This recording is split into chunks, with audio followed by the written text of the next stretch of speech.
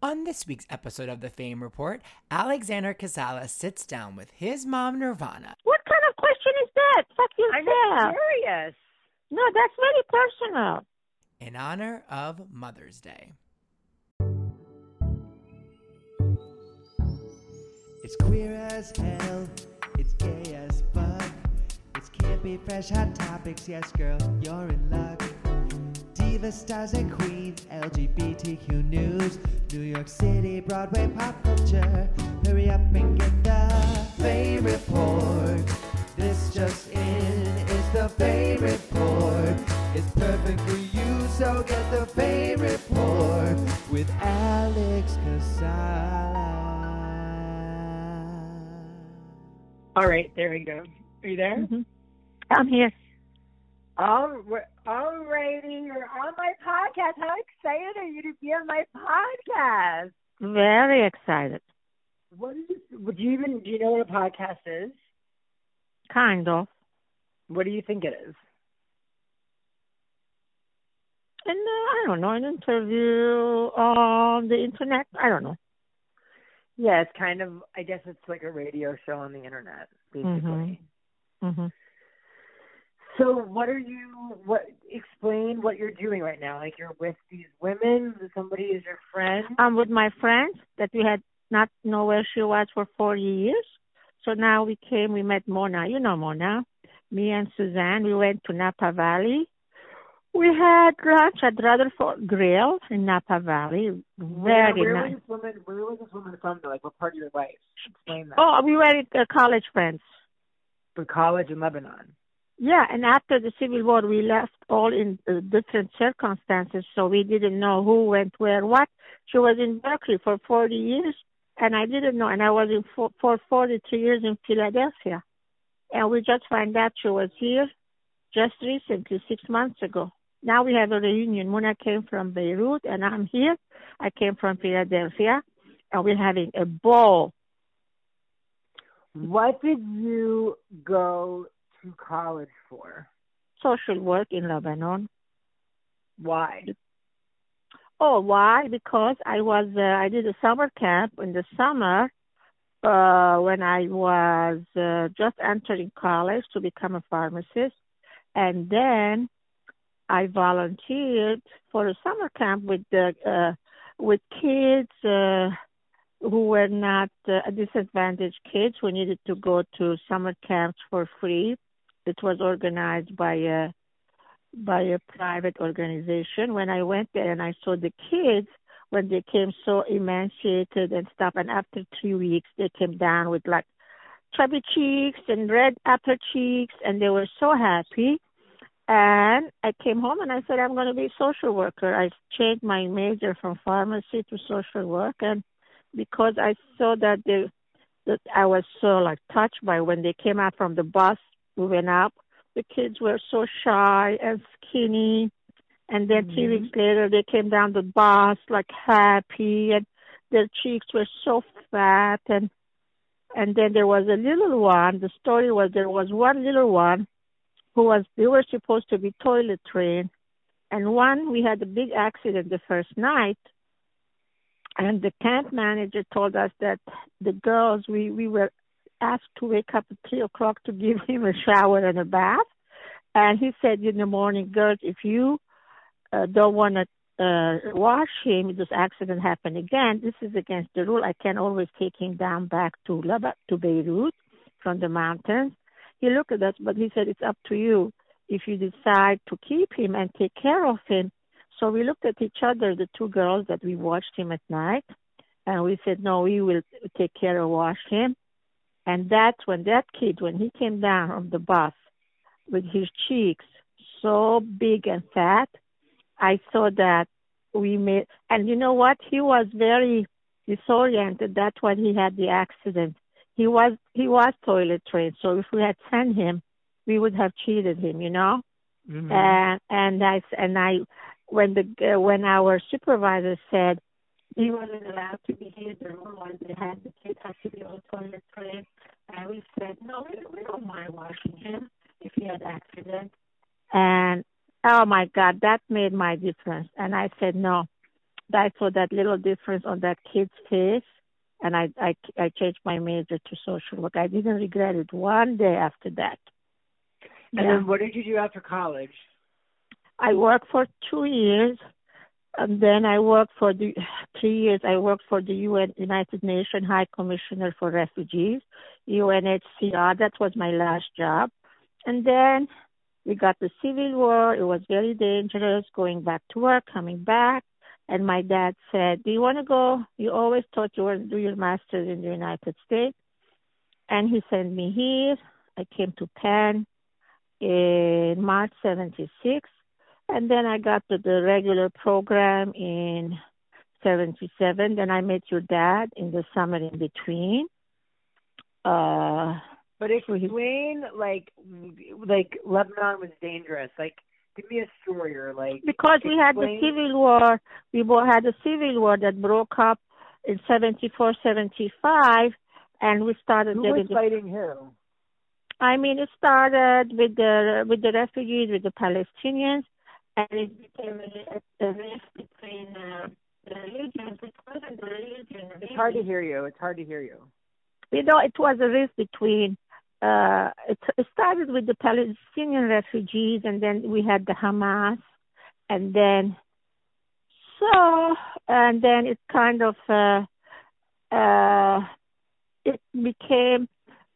We never thought. We never thought as Muslims and Christians, you know, we didn't get along because our friends, we were all together mixed in school. We never felt this one is a Muslim, this one is a Christian. We all liked each other. We loved each other. I don't know how this war happened. Like overnight, everybody started hating each other because we had the refugees from Palestine and the Syrians and the Hamas it just was like, I don't know, we were blindsided, at least of myself. We were very naive maybe, but we never. But tell me, like, how was it dangerous? Was there, like, bombing? Because bombing, yep. And then the Muslims stayed in their side, and the Christians stayed in their side, and there was in between.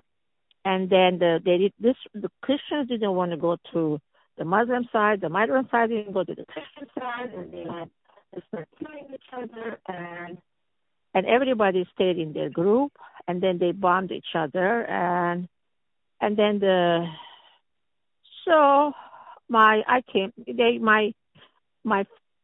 we were like 5 kids. We all went all over. Uncle Misak went to Paris, then he moved to Switzerland to study engineering. Auntie Sevant came to Auntie Janet in New Jersey. She went to Fairleigh Dickinson. I came to Penn. Auntie Silva was married. Her uncle Vatan moved to Abu Dhabi, started another business. Hasmik was born in Abu Dhabi. But you chose Philadelphia. And I came to Philadelphia, yeah. What was your experience? So what year was it when you were in Philadelphia? 76. I came in March. I graduated from Penn in 78. I got married August. But you didn't speak English really when you came. My English was the 5th language, so my English was not. I wasn't fluent. I learned English in high school. I was like, I didn't have the language. I had the reading and writing, but speaking was the last thing. You know, I could read and write. But did you feel like did you experience any obstacles, or did you experience any discrimination because you were obviously a foreigner? Yeah, I felt like asking question in class, kind of raise your hand. You know what I mean? I felt a little bit like shy about it. Yeah. About your language skills. Yeah, exactly. But what about because when you moved here, though, they grouped you with other international students, so you weren't really not necessarily. No, I wasn't with it. My second year, I lived at the international house, but the first year, I lived on the regular dorms on the campus. Oh. The first year, I left on the regular dorms, and then there were a lot of more kids from my country, like from Lebanon. I met a lot. And then I moved to the international house on 37 and Chestnut. And that's when you lived with a bunch of other international students. Oh, yeah, over there it was from all over the world, yeah. What did you think, were you planning on, like becoming a social worker after your master's, or were you gonna? Yeah, I did. Yeah, but I was going to stay home with Karina. I didn't believe I did to work, but I was. But I knew I was gonna stay home with you guys. I did not want to go. I didn't want to have children and somebody else raise them. I was like one big mommy person. You know what I mean? Mommy is all I know how to do. So I stayed home with Karina. Then I wanted to go back. I didn't have a second baby. What did you think of Daddy when you first met him? What was your first impression of him? The first time I didn't like him. No, why are you laughing? Because you said the first time you didn't like him. I was wondering what changed. No, he was very nice to me because he was very nice. He was very sweet. And now he was too sweet? You were annoyed by how sweet he was? No. I didn't like him the first day, because when we went to his house for a party, Joe Ferry and his wife took me there, and then to a party at his house, I thought he was very rude because he just greeted everybody else, and I'm the one that is a foreigner. It was Deacon Allen, everybody, and I stayed in the corner of the kitchen, and I'm like, how rude is this guy? He's talking with Joe Slavin and his wife Barbara and everybody, and I'm standing there like a turnip head, And I'm like, didn't talk to you? No, and then he said to me he was so shocked by my beauty. He was shy. He had to collect himself. What an excuse. Do you believe it? I know I'm beautiful, but not that beautiful. I really had a shock because I was so pretty. He didn't expect me to be. Yeah, he told Joe Ferry because when they said, we're going to bring our friend Nirvana, I said, what the hell is Nirvana? He wasn't like, so I don't think he was like, I don't know what's wrong with him, whatever. Mm-hmm. But, and then what was your first date? It was the next day. Then he asked me to go to dinner with him the next day when we were leaving, and Joe Ferry and Kitty were driving me back to the International House, and he heard David Daddy saying, I'll pick you up tomorrow. And I kept telling him no when he was telling me, and I said that my excuse was Monday morning, my second year was starting. I wanted to get up fresh and think. Your daddy promised me he was going to bring me home at 8:30. And then, Kitty Ferry heard him say that, and after they dropped me, he kept telling to Joe, I don't know David to do that. I don't know. How about if they break up? And then it's our fault. We introduced them, and Joe was like, it's not your problem. They're all adults. Why the hell are you freaking out? Kitty Ferry was freaking out. Why did she introduce me? Why did David is dating me? And if something happens, we're going to blame them for introducing us. And Joe was like, Did you date anybody before Daddy in America? Or did you date anybody in Lebanon? No. You didn't date anybody? No, I didn't. In Lebanon or America? No, or America. I went out with like boys. No, it's true. I went with boys, like not dates. After Were you a virgin? Were you a virgin when you met Dad? Yeah. You were a virgin when you met Dad? When I went out one time, every time I went, like one or two guys from the Joe Ferry office where we would go for training, I would go like everybody I found rude. I found the social skills so poor. And I was like, yeah. What about the Middle Eastern men? The Middle Eastern men are pigs. No, they're different pigs. They're pigs and pigs. They're all pigs. They're definitely pigs. But don't you find also, but like when I ever go on a date with an Armenian or a Middle Eastern man, not to be stereotypical, I find them to be sometimes so misogynistic and chauvinistic. Oh, okay, yeah, that's but true. American men are too. But I mean, no, you're right. That's the reason I didn't date over there. And when I dated over here, I didn't think this. So it was like, in fact, my friend Mona, the one who's with me, just reminded us to date during lunch what I had told him, because I wasn't one for marriage to begin with. And I used to tell him because I loved her husband because she met him when we were in college. So me and I was the third leg when they went out on their dates. They always took me with them. So, and then I used to tell Mona, if before my clock will tick, if if I'm not married and I love children, I'm going to make a baby with your husband's sperm, Sammy. You remember Sammy who drove us out? You remember So Sammy you when we told your went to best Lebanon? friend that you told your best friend. Yeah. I was going to have Sammy's sperm, and I'm going to have babies from Sammy. Today during lunch, she reminded my friend, we laughed so hard, which was true. It wasn't a lie what she was saying.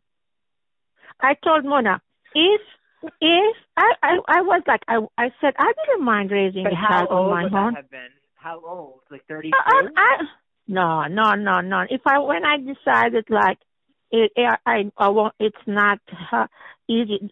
At that time, they were saying you have to get children young. Yeah, now so they Daddy keep was putting. the first person you ever had sex with? Yeah. Wow. And did you guys have sex before you were married or after? What kind of question is that? Fuck yourself. I'm curious. No, that's very personal. Oh, I thought it was. But that's private. I mean, you said, I feel like you told me a story once about a guy that you dated in. No, dated. You're talking. Yeah, but it wasn't. I didn't have any sex with him or anything. No, but it I'm wasn't not nothing saying serious. I'm saying that I remember. No. I didn't. No, it was nothing a date. No, I don't have. I was very selective. I was very difficult. Look what happened to me. Well, you're so difficult. I know. For somebody so selective. So then you married Dad, and you guys weren't together for that long. No, just a year. By February, at my mom's birthday, we told them we were engaged. Crazy to me. That's crazy. Yeah, by February, I met him September 10th. It makes me think that you married him for your green card. Who thinks that? Me. No, I didn't care. I would go back home. What would I care? But it did happen so quickly. Yeah, because that's stupid. When you're in love, it's stupid. You were in love. Yeah, I loved your dad. Are you kidding me? He was so nice to me. Oh. So then what happened? Then how long were you married before you got pregnant with Karina? I didn't want to be pregnant the first year. I tried the second year. I didn't use measures or anything serious, but I didn't work at it. And then after a year, I said, now I want to be pregnant, and I got pregnant right away. By the time Karina was born, I was 32, I think. No, almost 32, 31 and a half. So how were you, and then did you know it was a girl? No, I didn't know. It was a surprise. Mm-hmm. What was like the biggest thing you learned through your first pregnancy? But I learned becoming a mother. When you first became a mother, what was something that you learned about? No, I didn't learn too much from my pregnancy. What I learned the first time when we took the plane and we were coming to California, and Karina was 15 months old or less, I learned your life changes. I used to take planes and travel, never was afraid about dying. When you have a child and you get on the plane the first time, the perspective of flying as life changes. Then I'm panicking about where I'm sitting, what I'm doing, and if the plane falls, if we go travel. And that's when I realized being a mother, a parent. When she was born, she was colicky for 8 months. She cried day and night. I didn't have to discuss philosophical things or nothing. I was lucky I didn't throw her out the window, and I was lucky I showered or something like that. I didn't. Did you have anything? Postpartum or anything? No. I was happy. No, with all that thing, if I had postpartum, I would have thrown her out of the window because she cried 8 months, day and night. She had colics. And your father worked long hours. I had all by myself. I didn't have a support system. It's funny because I just watched this movie. This movie came out with Wine Country. It's this silly movie with Amy Poehler, Maya Rudolph, and then this one scene, Maya Rudolph gets drunk in a hot tub and she's talking all types of emotional nonsense to her friend.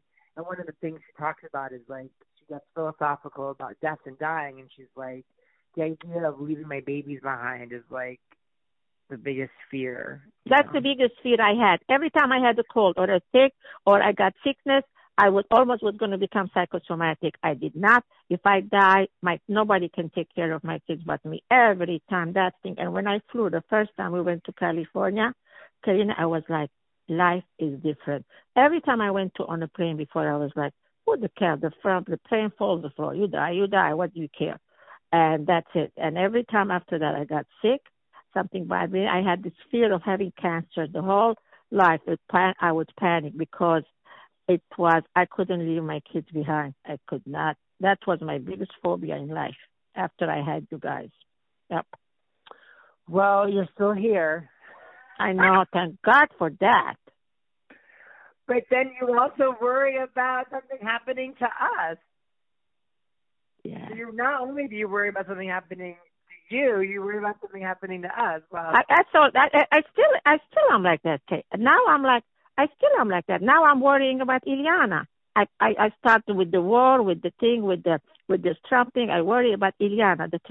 I am obsessed. I'm obsessing over Ileana's future. Yep.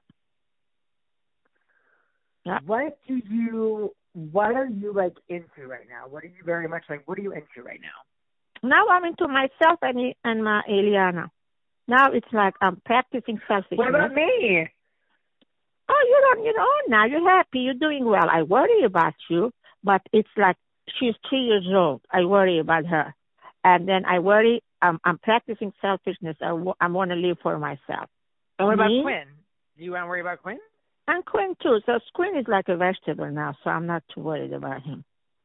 He's like, Karina is like, I worry about Ileana because she goes to daycare. Now Quinn is at home with his mother. You know what I mean? When Quinn started daycare, I'll start worrying. Now he's at home with his mother, eating and pooping. And Karina is home with him. I like to mean the mom to be home with them when they're that little. When he goes to daycare in a few months, I'll start worrying about him. That's now it's just Ileana.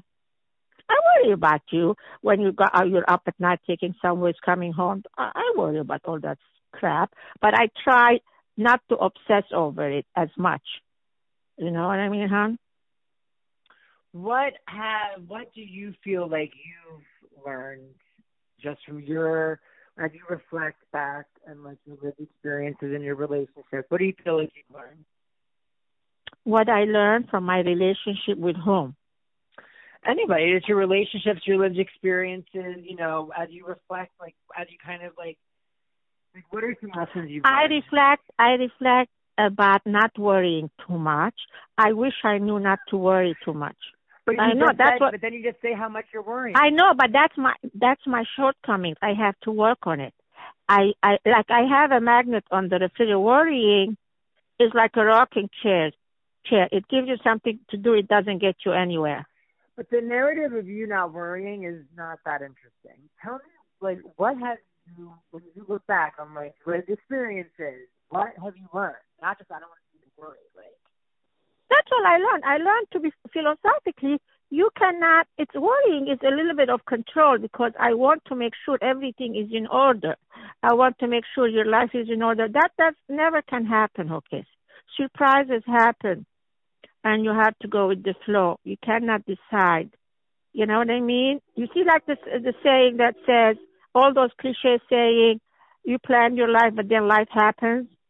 You plan your life a certain way, and then life happens. And that's what I learned, that those cliche things are all very true. They might seem cliches, but there is a lot of wisdom in it. You see my point, honey? Mm-hmm. Like the rocking chair. Rocking chair gives you something to do, but it doesn't get you anywhere. Worrying is the same way, okay? But I didn't know, you get wise too late. You know what I mean? By the time you know everything, you're too old and everything is finished and done. That's what I'm realizing. If you could say something to your younger self, what would you say? To be more relaxed and more chill. Yeah. To be not too chill. Not too chill. You have to be responsible. Too chill is bad. You have to have balance. The middle of the road, honey. You have to have balance. Not too chill, not too think. It sounds boring what I'm saying. It's not boring, honey. It's very true. You're too chill, you don't achieve anything. And you worry too much, you handicap yourself too. You have to find balance in life, in everything you do. It's the truth. When you eat something, you don't deprive yourself, you have to eat everything. You exercise too much, you kill yourself, you have to do it with balance. Balance is the word. The whole word, it's the only word, balance. Do everything with balance, okay? You know what I mean? Am I right? Mhm. Yeah, that's what I learned, okay? Have What balance. makes you what makes you happy? What makes me happy, again, it says, okay, it's my children. You are as happy as your happiest child. And as said, that's my whole, I cannot. You are as happy as your happiest child? Yeah, like your happiness affects my happiness. Your sadness, it just, like the umbilical cord, you cut it and stuff. I might have cut it, but I only. I don't think you cut yours. No, it's cut. My umbilical cord is cut, but emotionally, like we go back to the worry, anxiety, that I don't know. Maybe this is the Middle Eastern mother thing, and Armenian mother thing. My friends who are here, they only live for their. Yeah, I'm coming up. They will only my friend. They only live for. We literally live for our kids, huh? Honest to God, those two who are here, the same way. Her sister, the same way. It's not even the husband, it's the kids. We live for our kids. Other than worrying or not worrying, do you have any regrets? Not too many, no. Not too many, because everything I did when I did it, it's with very good intentions and with good heart. So I don't worry about that. I never did anything with the malice or things. So no, honey, I have none of it. Everything was well intentioned and very good heart. And when I put my head on the pillow, I can sleep very well at night. Okay, I never did anything to hurt anybody with malice. If by accident I did it, when I find out about it, I apologize. Things do happen by accident. You say the wrong thing to hurt anything, but never I did want to say anything. But I don't let people step on me, so I come feisty. I fight back. But what type of child was I? You were a good kid till you became rebellious around 13. You were the best little boy, very affectionate. And then you get rebellious. You had a big mouth, and then you start talking back like teenager stuff. And you know how I was like, get over here, you're going to get a slap on your face and go. And then you used to run around the house. And I used to say, sooner you get the slap off your face, the better you got. And it'll be over with. And you didn't like that. And it was like, we were not allowed to talk back to our parents. We didn't have the right to talk back to them till they died. So that's, I have too much. You and Dad used to say I have too much. Too much to say. Yes, you still do. Yep. You say too much, and then we keep telling you, Alex, that's not right, and you didn't. You fought that. You didn't. But would you rather have somebody? Would you rather have somebody tell you the truth and how they're feeling, or would you rather have somebody be passive? No, you can tell the truth. No, you can tell the truth, but we expected you to do it. But that was the rebellion thing. But we didn't. I didn't rebel as a teenager. So over here, it's accepted that all teenagers have to rebel. I don't believe that much on that. I don't believe that you have to rebel. Whatever, it's like they feed you that. You have to rebel. You have to rebel. Like we are not every. Do you think all the kids in people rebel? Do you think no, they rebel maybe afterwards, but not when they're teenagers. It has to do with respect, honey. I want you to tell your opinion, but there is. I mean, like we had to respect boundaries. I'm sorry, and I still believe in that. I don't believe. Do you think? What did you think of me as a child? Like, what was your opinion of me as a child? Describe me more. I didn't know. I never knew you're going to become such a feisty, fighting person. You were not at all. You were very sweet, mellow. You just turned feisty and fighter like when you turned 13. You were not that kind at all. You were very sweet and mellow. I was like, you just blindsided by that, Hookies. It came as a surprise. I never expected you to do that. Yeah, that's interesting. Now that you said it, actually, you're kind of right. You know what I'm saying, honey? Yeah. I know I do. Do you remember when I started singing in first grade? Yes. Who discovered me? Your teacher, kindergarten teacher, discovered you. No, it wasn't my kindergarten. It was Mrs. Tancredi. Yeah, Tancredi, she was. That was first grade. First grade, okay. It was the very beginning of first grade. Yeah.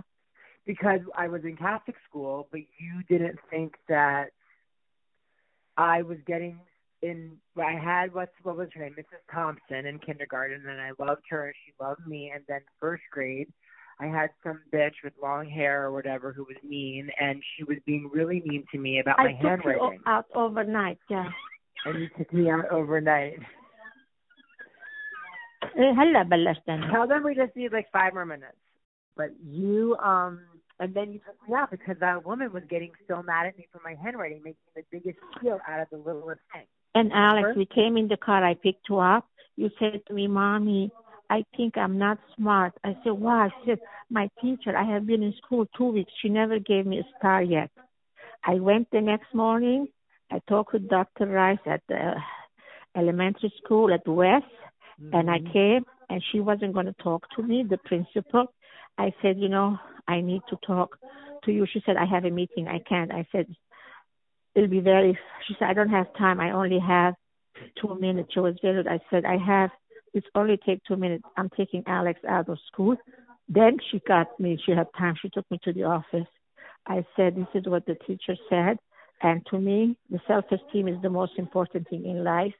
And then she goes, I don't believe. She said, oh, no, we're very big on self-esteem. I said, no, I don't see too many Catholics setting the world on fire.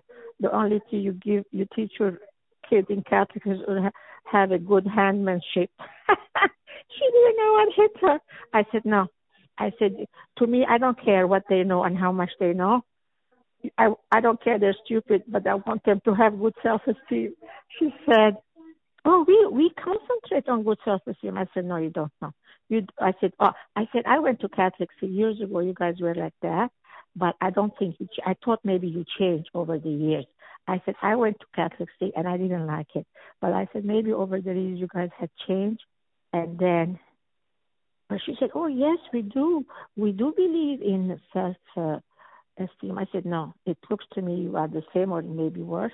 You just stayed the same. I said in Catholic school, the only thing I know you're very good at teaching the kids good handsmanship, whatever the word is. And penmanship.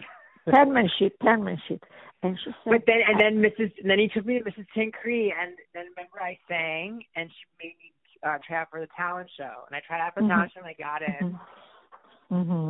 And there was a lady sitting in front of me, one of your friends' mother. She turned her back. She said, oh my God, Nirvana, he is so good. I forgot who she was. She said, he is so good because you were very good.